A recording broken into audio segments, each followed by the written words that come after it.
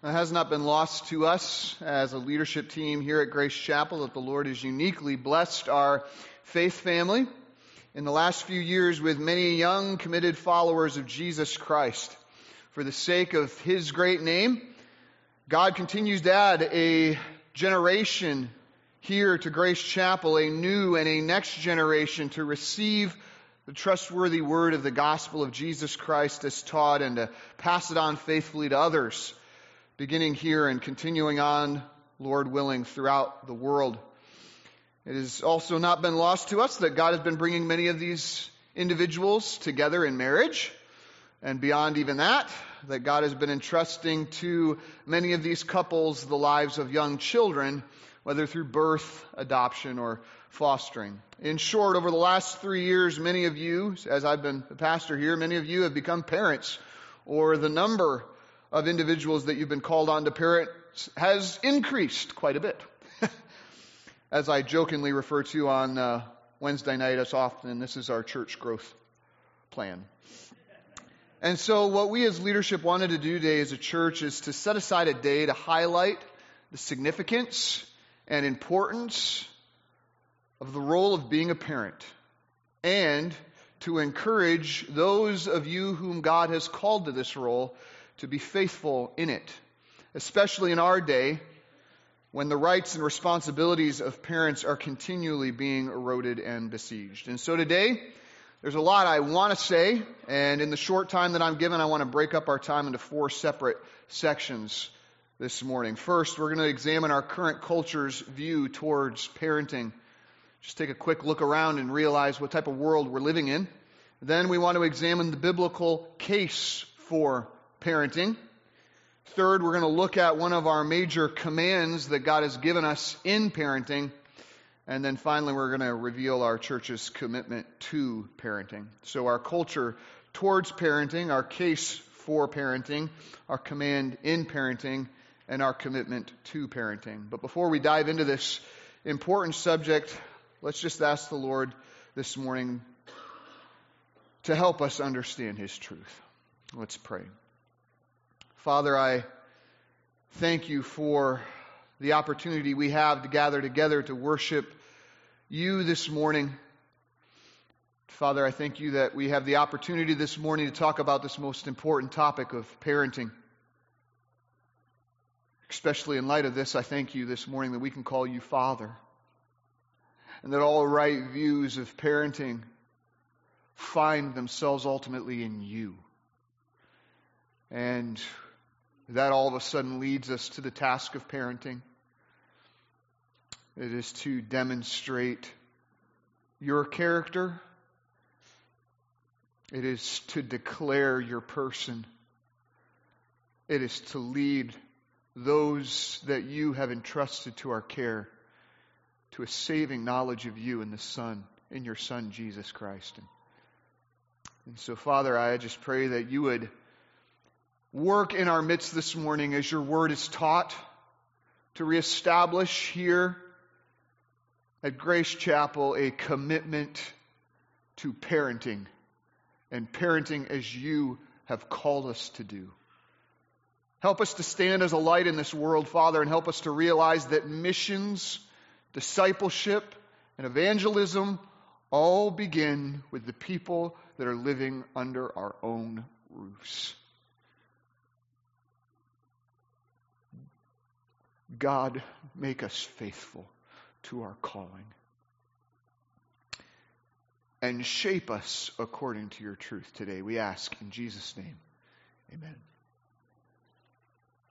So first, when it comes to the issue of parenting, it would be good just to take a quick look around and get a sense of the view that our culture currently has towards parenting. Our culture towards parenting. And I think it's safe to say that our current culture is becoming increasingly hostile towards the idea of parenting and parents having responsibility and authority over their children. Let me just give you 5 quick examples. Many more could be given this morning, but just 5 quick examples in this.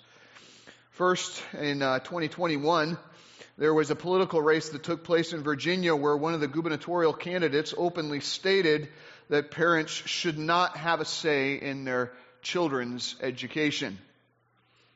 In 2022, a political party in Michigan tweeted that the purpose of the public school is not to teach what parents want, but what society needs them to know. This past April, our current president stated there is no such thing as someone else's child.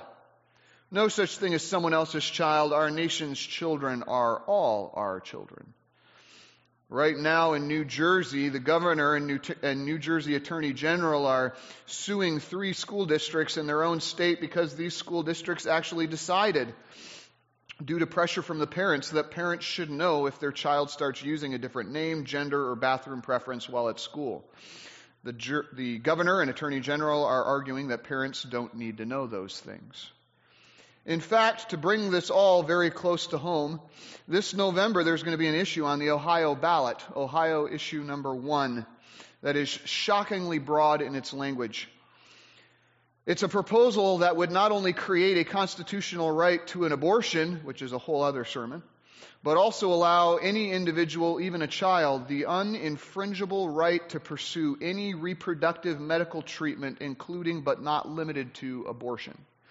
Even legal experts are saying that this is deliberately broad language for a proposal, and it is likely referring to gender reassignment surgeries, and that unless it is later struck down by the Supreme Court, and up until that point, minors would have the legal right to pursue all such operations without needing any parental knowledge or consent at all. That is an issue that's going to be up for a vote by simple majority this November. So what's at the heart of all this? What's at the heart of all these comments, these lawsuits, these proposals? It's the idea that the state has preeminent authority over children, even above parents, at least when it comes to issues of education, healthcare, or personal identity. In cases like that, our current culture says that parents have no rights or authority, at least not ultimately. Are they right? Well, let's consider next our case for parenting. If we as Christians, believe that parents have inherent and derived authority given to them by God over their own children, then it is increasingly important for us who are living in the type of culture that we're living in now to be able to explain why. Even as we've been seeing in the book of 1 Peter, we ought to be able to give a reasoned answer for the hope that is in us, a reasoned answer in defense of our faith. And Christianity's case for parental authority has 2 lines of argument: natural reason and divine revelation. So first, natural reason tells us that parents are the ones who have been given by God primary responsibility and authority over their own children. Just think about it with me this morning for a moment. Your parents are responsible for your existence in a way that could never be said true of the church or of the state. If your nation or your church had never existed, you would have just belonged to another nation or another church. But if your parents had never existed, then you would have never existed at all. In other words, the very grounds of your existence in an earthly sense is grounded in your parents. They are responsible for your existence. And those who are primarily responsible for starting your existence are primarily responsible for sustaining and shepherding your existence as well. Natural reason and logic and the natural world holds this to be true, with very few exceptions, even in the animal kingdom. It is the parents or parent who brings forth life that is primarily responsible to foster it. This is why Thomas Aquinas writes in his work, Summary of Theology, it would be contrary to natural justice if a child, before coming to the use of reason, were to be taken away from his parents' custody or anything done to him against his parents' wishes. It's contrary to natural reason. Those who are responsible for your existence are responsible for your existence. And the author has always occupied some relationship of authority over that which has been authored. And so natural reason tells us that parents are the ones primarily responsible for the protection and care of their own children. And by the way, we don't have to turn to the natural world to prove this. You can look at Scripture, and Scripture directly reveals it. And that is our next point. Not only natural reason, but divine revelation tells us that parents are primarily responsible for their children. Just in the 100 or so verses I looked over this week, it becomes abundantly clear that parents are primarily responsible for just about everything in their children's lives. Parents are the ones who are responsible to provide food and clothing for their children, not the church and not the state. Isaiah 49 verse 15 says, "Can a woman forget her nursing child that she should have no compassion?" And in Luke 11 through 13, Jesus says that when their son asks for a fish or for an egg, even an unredeemed, unbelieving father knows how to give good gifts to his children. Why? It's because they know that parents are the ones primarily responsible to provide food and clothing for their children, not the church, not the state. Second, parents are also the ones responsible to ensure the mental, emotional, and physical well-being of their children, not the church and not the state. Isaiah 66 verse 13, after picturing Israel as a child who has experienced physical pain and hurt, God says, "I am going to comfort you as a mother comforts her son." And again, 1 Thessalonians 2 verse 7, Paul describes his ministry as being gentle, just like a nursing mother who cares for her children. Parents are primarily responsible to provide food and clothing to ensure mental and physical well-being. Next, parents are the ones primarily responsible to manage and oversee their children's activities, not the church and not the state. 1 Timothy chapter 3 verse 4 says that a person who desires the office of overseer should be an example to the rest of the flock. How? By managing his own household well, keeping his children submissive with all dignity. In other words, where the children go, what the children do, how the children behave, overseeing and managing all of that is the role of the parents. So parents are the ones primarily responsible to provide food and clothing, to ensure mental and physical well-being, to manage and oversee their household activities. Next, parents are the ones primarily responsible to financially provide for and save up for their children, not the church, not the state. 1 Timothy 5 verse 8 says, "If anyone does not provide for his own relatives, especially for members of his own household, he has denied the faith and is worse than an unbeliever." Providing for children and the family is not the role primarily of state or government programs. It is the role primarily of parents. And 2 Corinthians chapter 12 verse 14 says, "Children are not obligated to save up for their parents, but parents for their children." I'll teach a sermon on Social Security later. But it is not the children's roles to save up to help their parents later in life. It is the parents' roles to save up to support their children later in life, even if it's as simple as helping them as they're taking care of you. So parents are the ones primarily responsible to provide food and clothing, to ensure mental and physical well-being, to manage and oversee their children's activities, to provide and save up financially.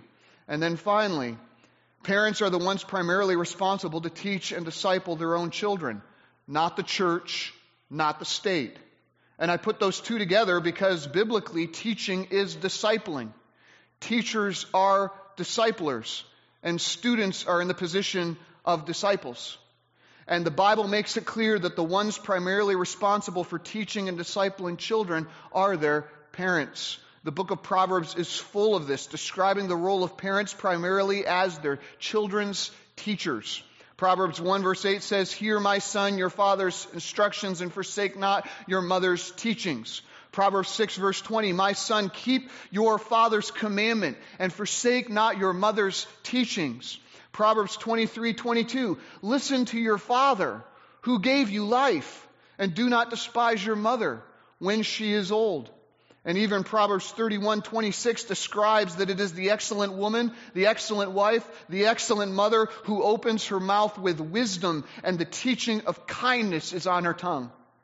This is why the foolish man in Proverbs 5 verse 13, after spurning all the words that his parents had ever given him, cries out, "I did not listen to the voice of my teachers, nor incline my ear to my instructors."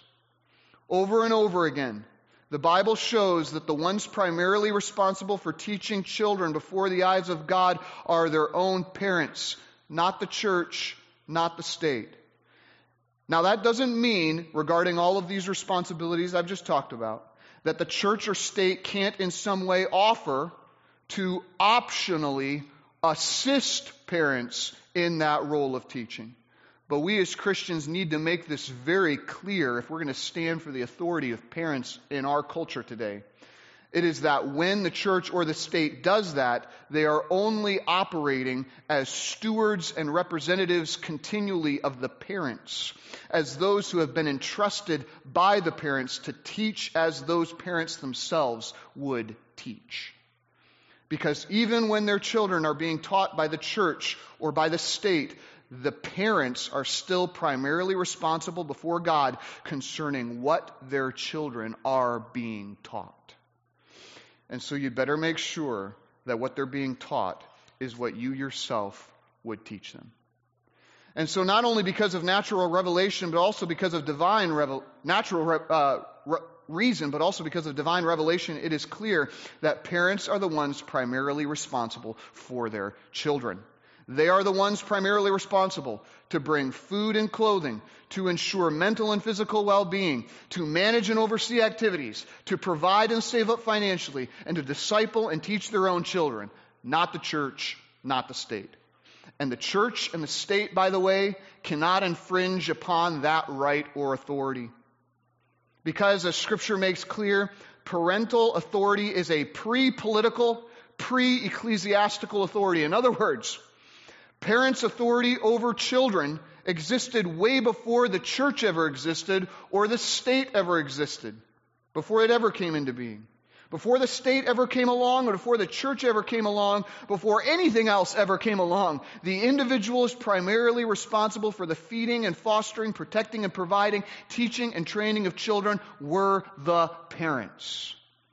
Parents have a pre-political, pre-ecclesiastical, derived authority and responsibility from God that cannot be infringed by the church or the state. Brothers and sisters in Christ, that is our case for parenting. And in the culture in which we're living, you and I better learn how to give it, because we're going to be asked to someday. According to both natural reason and divine revelation, parents are the ones who have been appointed by God with the primary responsibility to provide food and clothing, to ensure mental and physical well-being, to manage and oversee activities, to provide and save up financially, and to teach and disciple their own children. And that is a right which the church and the state cannot infringe upon. In fact, it is fighting for this very right that caused many of the early American settlers to take the perilous journey across the Atlantic to the New World. They were Christians that were fighting for parental authority and rights. We still are. We still will. Christians ought to be particularly concerned about any proposals which weaken the parental authority and oversight and therefore the moral protection of children. So we've seen our culture towards parenting. We've seen our case, our biblical case for parenting. And now that we know that there is a biblical case for parenting, next let's consider briefly our command in parenting. How are those of us who are parents supposed to operate beneath this delegated authority that God has entrusted to us? Well, probably the most central command regarding parenting in the Bible comes from Ephesians 6:4, where Paul writes these words, "Fathers, do not provoke your children to anger, but bring them up in the discipline and instruction of the Lord." This verse lays out in summary fashion the most important task set before every single believing parent, and that is to raise their children up in the ways and the wisdom of the Lord. And notice this verse is addressed solely to fathers. Why? Because fathers are the ones that God holds primarily responsible to head up and lead the parenting and child training efforts in the family. The mother's parenting is simply to be the extension and substitute for the father's parenting when he can't be there. But it is never to be a replacement nor an alternative. So when it comes to parenting at home, we need to understand that God looks squarely at fathers. Whether your family is having family devotions, whether they're learning the Word, whether they're being taught the faith, whether they're developing spiritual disciplines, whether they're participating in the regular worship of God among God's people, all of that rests solely on fathers. So men, are you at the helm of a family that's marked by spiritual ambition? Or are you at the helm of a family that's marked by spiritual anarchy? God says you're the one to turn the boat around. You're the one to make the necessary correction. And you're the one to set the course. Sit down with your wife and tell her, honey, we need to make our parenting more purposeful. What are some of your ideas on how to do that? So after addressing fathers as the ones who are primarily responsible to head up the parenting effort, God then says, fathers, do not provoke your children to anger. In other words, by your attitude and by your actions, don't stir them up to aggravation. Don't stir them up to anger. Don't stir them up to rebellion and contempt. And the parallel passage in Colossians 3:21 tells us why. It says, lest they become discouraged. Literally in the Greek, disheartened or broken in spirit. See, contrary to some parenting models out there, the task of the parent is not to break their child's spirit. The task of the parent is to shepherd their child's heart. As Paul says next, don't provoke your children to anger, but rather bring them up in the discipline and instruction of the Lord. That phrase, bring them up, has an agricultural bent to it. And it paints the picture of when you have a weak plant or a sapling, and you help shape and strengthen that plant by putting alongside of it a stabilizing rod that gives it constant support and strength as it grows up. That's the role of the parent. We are to be coming alongside the hearts of our children every day and constantly shepherding their hearts to follow the stabilizing rod of the Word of God. This is exactly the truth that was illustrated this morning in the passage that we read from Deuteronomy 6:6-9, where it says, and these words that I command you today shall be on your heart. You shall teach them diligently to your children, and shall talk of them when you sit in your house, and when you walk by the way, and when you lie down, and when you rise. You shall bind them as a sign on your hands, and they shall be as frontlets between your eyes. You shall write them on the doorposts of your house and on your gates. In other words, it's to be always present in the life of your family, the Word of God. We are to be constantly shepherding our children's hearts to be growing up alongside the stabilizing, guiding rod of the Word of God. We're to be bringing them up. And then Paul says, notice, in the discipline and instruction of the Lord. Notice, not merely by, but in the discipline and instruction of the Lord. Meaning that we are to immerse our children in an environment where the discipline and instruction of the Lord reigns supreme. Your children need to be seeing that it's not your words that reign supreme. They need to be seeing that it is Christ's words that reign supreme. And you're merely passing on the same expectations that you yourself live under. They need to be seeing that it's not your authority, it's Christ's authority. It's not your expectations for your children, it's Christ's expectations for them. This is the greenhouse in which their young lives are to grow. A greenhouse where one's actions and one's affections are constantly being shaped and strengthened by the example and instructions of Jesus. So that everywhere they go, whether they rise, whether they sit down, or whether they walk in the way, no matter which way they turn, they're going to be seeing Jesus because of their parents' influence. Christ by your example. Christ by your teaching. Christ by your discipline and your correction. Believer, that's a weighty responsibility. And if you and I are going to parent the way that God calls us to, then you and I are going to have to be present in our child's lives and be Christ-like. Parenting is not about loving cute kids. Those cute kids grow up and they get acne. Trust me, that's what happened to me. It just gets ugly, right? It's not about loving cute kids. For what does Malachi say? What is the one God seeking? Godly offspring. That's a weighty responsibility. To realize that the most important task in your life is not all the things that so often crowd out your attention. It's to be an evangelist and a discipler of your own kids. The ones who know you most of all. For you and I to be able to parent the way God calls us to, then you and I are going to have to be present in our child's lives to put that stabilizing rod there. And we're going to have to be Christ-like so that we don't undercut the very thing, the very gospel we're trying to proclaim. So, just because this is the job of a pastor, parents, are you? First, are you being present? Are you being present in your children's lives? Are you handing off your children constantly to be continually influenced more by others? Or are you bringing them up by being present, focused, and an involved influence in their lives? Are you being present? Second, are you being Christ-like? Are you demonstrating to your children the character of Christ even in your parenting? As I was thinking about it this week from 1 Timothy chapter 3, are you managing your household well with all dignity? Or are you managing your household because you can scream louder than your kids? Are you being Christ-like? What areas of your life and parenting need to change to be more present, to be more like Jesus? Fathers, it begins with us.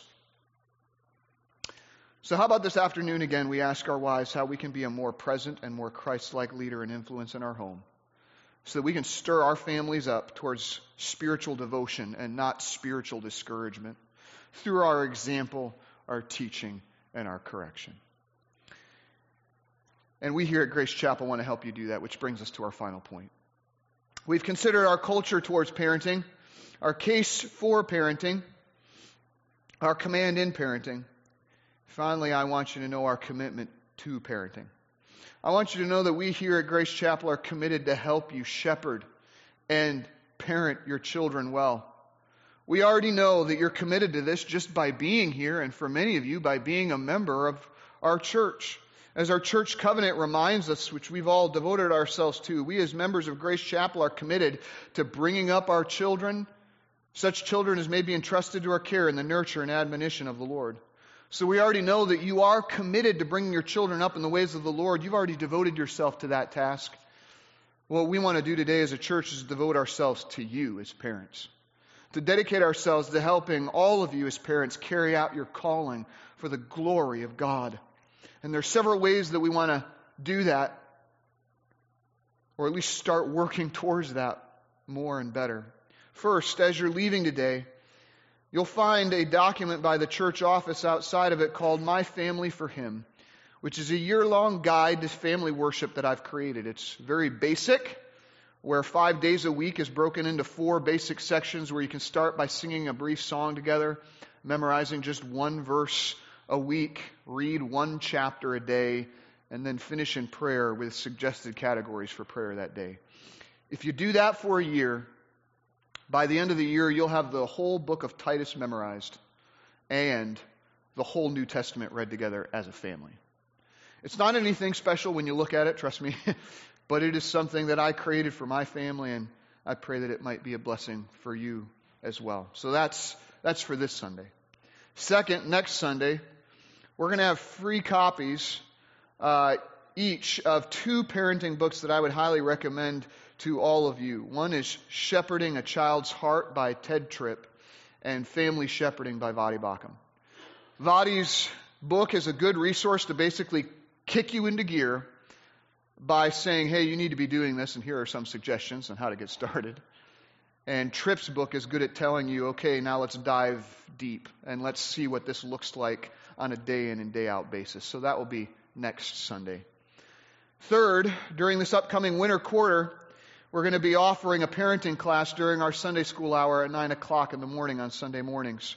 We're going to be having a sign-up sheet for those Sunday school classes soon, and if you're a parent, I'd highly recommend you in signing up for that class as we're designing to help equip you in this task of parenting for our time. And then finally, and most importantly of all, we as a church want to commit ourselves to praying for you all. So beginning today, on every Sunday when there's a little rose that's included up here in front at the birth of a child, we're going to include in our prayer time that day prayer for the child, that they would come to know Jesus as their Savior, a prayer for their parents, that they would faithfully bring that child up in the discipline and instruction of the Lord, and a prayer for us as a church, that we would come around these parents and help encourage them and help them in fulfilling their tasks for the glory of God. This is our commitment to parenting in our day.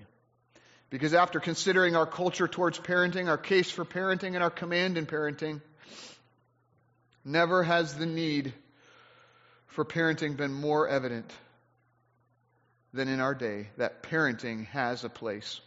And we as a church want to commit ourselves to supporting you in that role any way we can, beginning in prayer. And so we're going to start right now.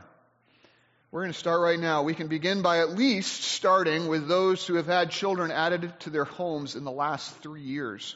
So if you've noticed in your bulletin today, there was an insert that has the names of 30 children, or more, I think, possibly, that have been born in the last 3 years, along with their parents. That is awesome.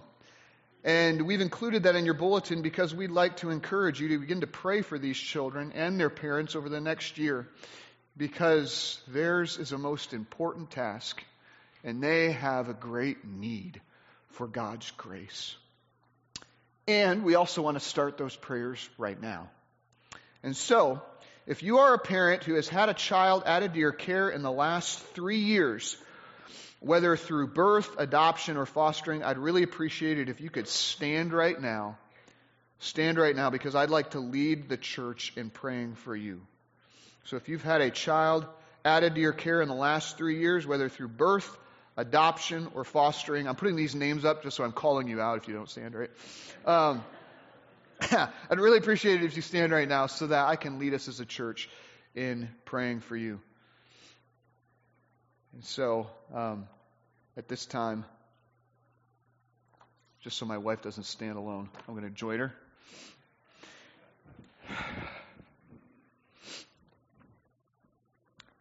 Let's pray.